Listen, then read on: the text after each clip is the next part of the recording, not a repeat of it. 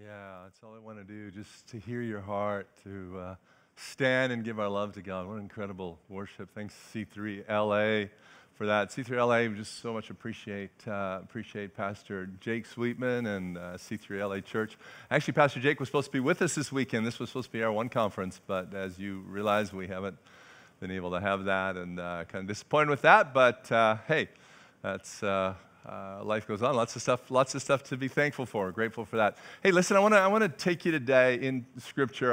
Sometimes we talk about the season we're in, but we're always in a season. This isn't new. It's always a season, different challenges in different times of life. But one of the things that in my heart is always a challenge, and I think it might be for many of us today, is keeping the main thing, just not losing the plot, losing the point of a God-facing life. And just want to really key into that. There's a passage in Scripture, Matthew chapter 21, verse 12 to 13. Jesus entered the temple, began to drive out all the people buying and selling animals for sacrifice. He knocked over the tables of the money changers and the chairs of those selling doves.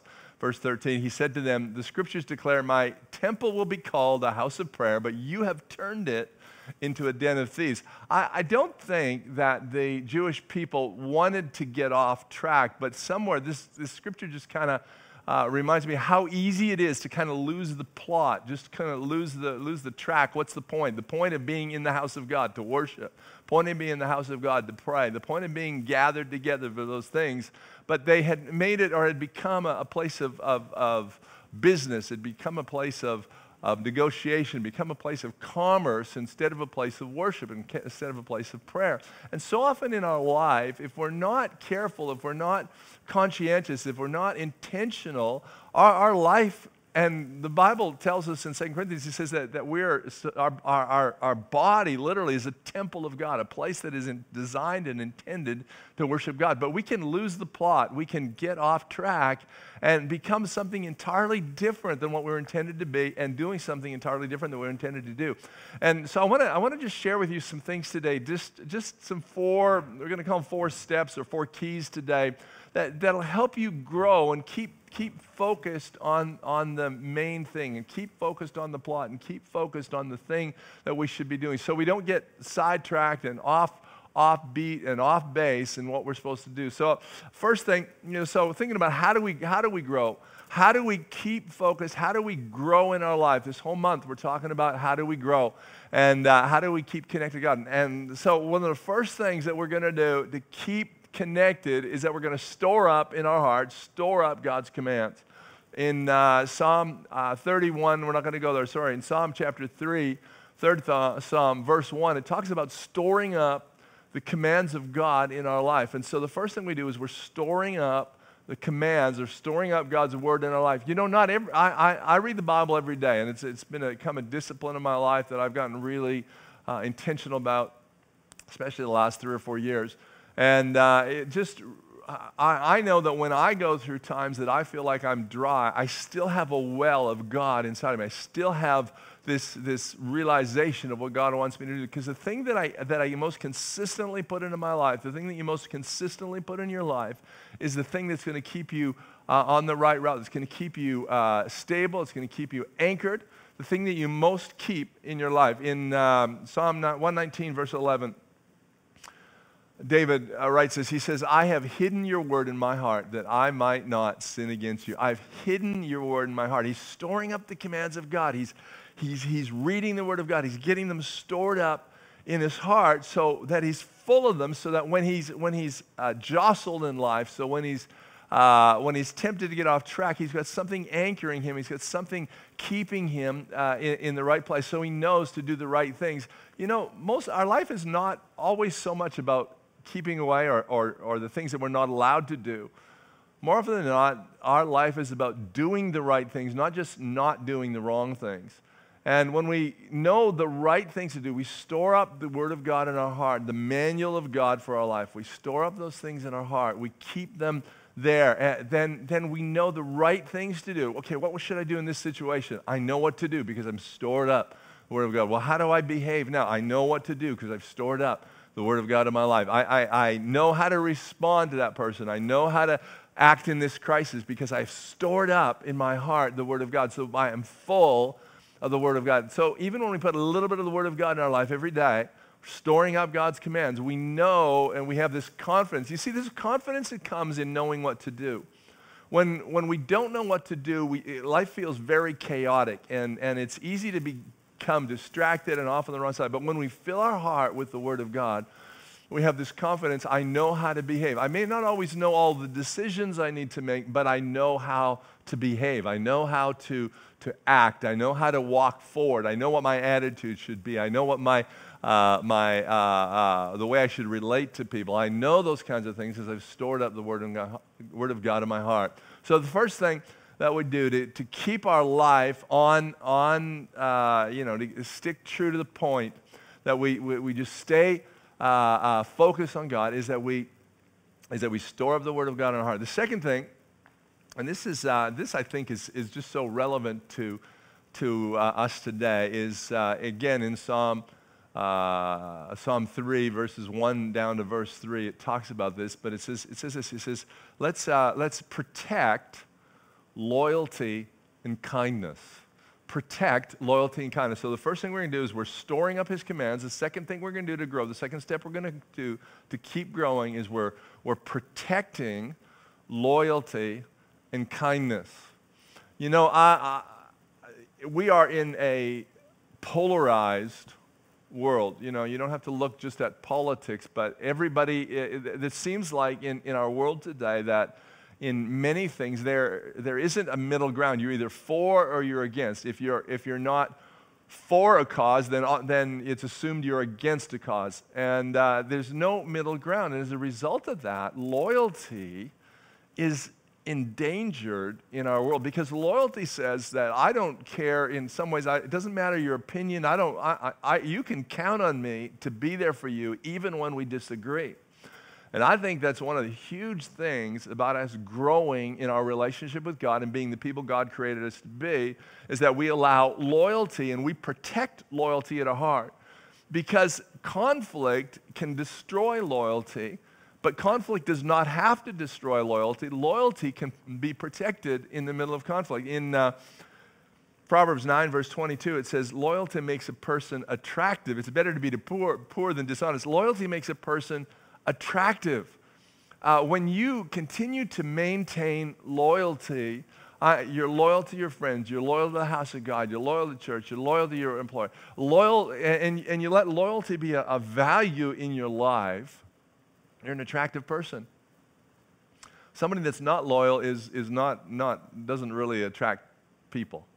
But loyalty, and when we choose to be loyal, when we choose to do that, and kindness, loyalty and kindness, it's not just loyalty, but it's also kindness. We're loyal, but we're acting in kindness, a kind way as well. In Proverbs 3, verse 3, never let loyalty and kindness leave you. Never let loyalty and kindness leave you. So, I mean, there's a pretty strong thing. Don't let loyalty and kindness leave you. Well, so what does he say? It says because loyalty and kindness could leave you. In fact, he uses a bit of an illustration to say, hey, tie them around your neck as a reminder. Write them deep within your heart. You know, tying something around your neck, putting something around, that's a pretty strong reminder. When you physically put something around your neck, it's a pretty strong reminder of what you should do. And so Solomon's writing this proverb, Proverb 3, said, hey, never let loyalty and kindness leave you. Protect them. Always be kind. Always be loyal. Okay, loyalty means my heart is with you. My heart is with you. No matter what's happened, my heart is still with you. I have a friend who is incarcerated. He's in prison, and he's done some things he shouldn't have done, and that's why he's in prison. That's normally why people end up in prison. They've done things they shouldn't have done. But yet I still love him, and I still have a loyalty to him. My heart is still with him because that's a heart decision I make. And that makes us stronger. That causes us to grow. You're a better person if you're loyal. You walk around holding grudges, you walk around holding animosity against people. You're angry with people. You refuse to make connections, or you're not willing to fight for relationships. you'll pretty quick get distracted and you'll lose the point. You'll lose the plot of life when you're angry with people, when you're holding grudges. But I want to encourage you today to choose loyalty, choose kindness. Protect that in your life. There's a world out there today in everyday life that is everything seems like it's designed to destroy the loyalty in your life, designed to destroy the kindness in your life. My wife and I were driving, I think, yesterday, and or actually, I was out driving yesterday, and somebody kind of cut me off on a roundabout, and I mentioned something to my wife, and she said, it seems like people are worse drivers or whatever, those kinds of things. And whether that's true or not, it doesn't matter. The issue is my heart needs to continue to be kind, even to bad drivers. And so protect loyalty and kindness. Just make a decision and determination right now, saying, I'm going to keep being loyal. I'm going to keep being loyal. Loyalty is not going to be driven from me. I'm going to keep being kind. I'm going to be known as a kind and loyal person because that's who God wants me to be. So first step, store up his commands. Second thing, protect loyalty and kindness. Third thing that we do to keep from losing the plot in our life, to keep growing in our life, is trust in the Lord with our whole heart. Trust in the Lord with our whole heart. You know, it would be pretty easy in a time like this to lose trust in God. I mentioned last week as I was preaching, I said, I shared the scripture that talks about how at the end and the end times and when things are going on, last days, that many people's love for God will just get cold. It's easy to lose faith in God. When you look around a world that seems out of control, when you see so much chaos and so many things going on, it's easy to feel like you can't trust God. But I want to encourage you today, hang on and protect that trust. Trust in the Lord with all your heart. We know the verse that in Psalm 28, verse 7, it says, the Lord is my strength and my shield. I trust him with all my heart. He helps me. My heart is filled with joy. I burst out in songs of thanksgiving. It's, in the season that we live in the time that we live in, it's pretty easy to get discouraged. It's pretty easy to lose joy. It's pretty easy to be upset, angry. But here's what the psalmist says, the Lord is my strength, my shield. I trust him with all my heart. He helps me. And because I trust him and he helps me, my heart's full of joy. You want to have joy back in your life? We need to shift from trusting our government, trusting our leaders, trusting our our employers. We just got to go back to trust God. Trust in the Lord with our whole heart.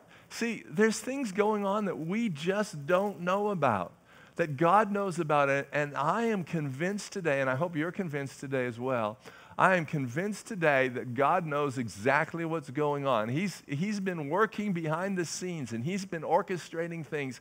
This is an opportunity right now that God has made for you to grow and become stronger in him like never before. But if we stop trusting him, then that never happens. And because we're not in a position where he helps us, we stop trusting and we start trying to do our own thing. But constantly trusting God and saying, God, I just trust you. I'm a person who likes to understand things. I mean, so many times for me, just kind of to engage with something, I got to understand it. And so it's a challenge for me, and it might be for you too, but it's a challenge to trust God when I don't always understand everything. And so I got to press in, and I got to think about how to trust God. And God, I don't know, I don't understand what's going on, so I'm always making these kind of faith statements, and I'm always kind of shifting my heart and going, okay, God, I don't always understand what's going on, or I don't understand what's going on, God, but right now I'm choosing to trust you. I'm going to get my heart in a place where I'm trusting you. I'm not trusting that I understand. God, I'm just trusting that you're in charge, that you're in control. God, that you know the beginning from the end, that you're the author, you're the finisher of my faith. I'm trusting that you're in charge. Even though I don't understand everything, I'm trusting you. And it's interesting because as an adult, you take on adult responsibilities, and you have to be responsible for all these things. And yet spiritually, it's with God. It's almost like I have to go back and say, God, I'm going to be like a little child again. I'm going to be like a son again. I'm going to be like a little boy again. Just trust that I don't understand everything that's going on, but I'm trusting you. It's been a great revelation, I guess, at time, God kind of shows things. And when my kids were first born, were little, God showed me all sorts of things about trusting. But now that I get grandkids, I love the fact that God gets to teach me all these things all over again. And the other day, I was, one of my grandsons, we were going out to my garage, and we get out to the garage, he said, "Can I take your hand? Because when we have to look both ways for cars, can I take your hand? Because we got to look both ways for cars." And there's something that kind of stirs in my heart. It kind of feels really nice that he does that. But it's also a reminder to me that that's exactly how God wants us to trust him.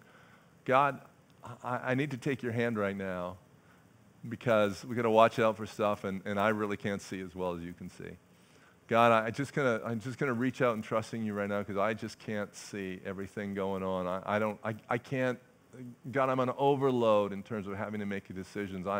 I'm overloaded when it comes to having to go to the mall or having to go to the store, having to decide whether I'm wearing a mask or not wearing a mask, or whether I'm doing this or not doing this, or what my future is going to be. I'm overwhelmed by it. God, can you watch for cars for me? Can you look out after me? And there's something in our heart that I really think draws us closer to God when we choose at this moment to say, God, I trust you with my whole heart. I trust you with my whole heart. The fourth thing, so the 3 steps so far is store up his commands. Secondly, protect loyalty and kindness. Thirdly, trust in the Lord with your whole heart. And fourth one, and this is the hardest one I think right now, is love correction. Love correction. Right now in our world, there is more criticism going on than correction. And because there's so much criticism going on, it is counterfeiting. It's like in our world right now, because there's so much criticism going on, it's a counterfeit for true loving correction. There isn't loving correction going on. There's a lot of criticism. It seems like it doesn't matter what you say, whatever stand you take, you're being criticized, not corrected. You're being criticized because you don't sense the love in it. You don't sense there's anything. You're just wrong, and people are angry and all this kind of stuff. So there's criticism going on. But criticism is a counterfeit of true correction. And God encourages us that if we're going to grow and become who he created us to be, we need to learn to love correction.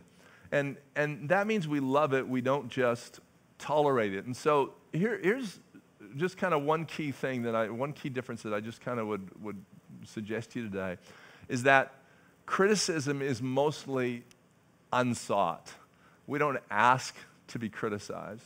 But correction, in order to get correction, we seek correction. Correction is intentional. We ask for correction. We ask for feedback, and we ask somebody we love, or somebody that we respect, and we say, hey, this is going on in my life, or this is what's happening. What do I need to do differently? Can you adjust me? Can you help me with this? This past week, I was really, really thrilled. I got a chance to spend an evening and a morning with my pastor, with Pastor Lauren Tebbett, and part of that time was me being able to say, hey, this is what I'm going through. These are the things that I'm wrestling with. Can you bring me some correction? Can you adjust it? And can you help me get this? Because when we love correction isn't always painful. Correction always ends up being beneficial. And it's not even always painful in the moment. Sometimes, but not always painful in the moment.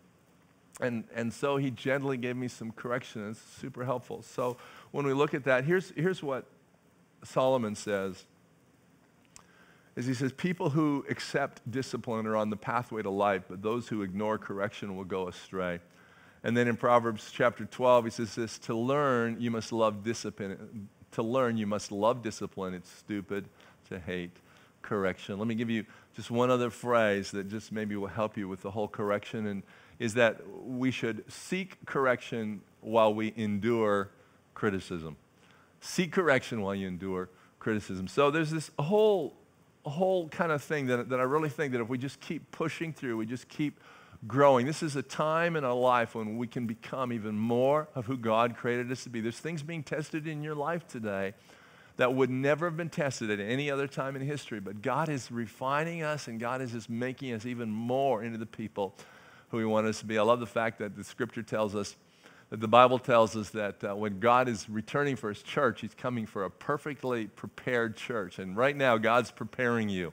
So I think that's an important thing. So I encourage you today, as you walk through all of these things, as you wrestle through life, that just give you these four steps again. Let me just remind you, these 4 steps that'll help you grow in this time. First one, store up the Word of God in your heart. Store up His commands. Secondly, protect loyalty and kindness. Thirdly, trust in the Lord with your whole heart. And fourthly, love correction. Love correction. As we come to the end of the service this morning, I'm going to pray for you in a minute, but I just want to, we're going to be going to our live in-person gatherings in Kelowna and in Revelstoke, still working on a Vernon venue to be able to do that. But starting next week, we are combining our 2 online services into one, so we will only be having one online church at home service, because we're able to do that live at the same time with our in-person gathering. So in reality, even though we'll be in different places, we'll still be gathering together at the same time, whether online or in person. And so that's going to be at 10 o'clock. At 10 o'clock, starting next Sunday, there will be no more 9 a.m., but we'll just have a 10 a.m. service online and in person. And we're excited about that. The other thing with that is that we're also going to be combining the way we do that. So watch for go to our website, or go to the link at live.c3church.ca, and that'll take you to the one platform we're using so that we can have it in person and online, and we can engage, and we can chat together, and we can continue to be one church united even when we can't gather. So that's coming up. And also just a reminder that the first Wednesday of every month is our all-church prayer meeting, and looking forward to that coming up. Hey, I want to pray for you just before we go right now, and just pray that God would just make you into more of who He created you to be during this time. So, Father, I pray for every person watching today. I pray for people who are watching later in the week. God, I pray right now that by your Spirit, that through the circumstances of our life, and God, in response to the decisions of our heart, God, you would make us into the people you've created us to be. God, that more and more we become who you saw us as, stepping into fulfillment, stepping into the dream, stepping into the vision that you have for us in Jesus' name. Amen. Hey, bless you. We'll see you again next week.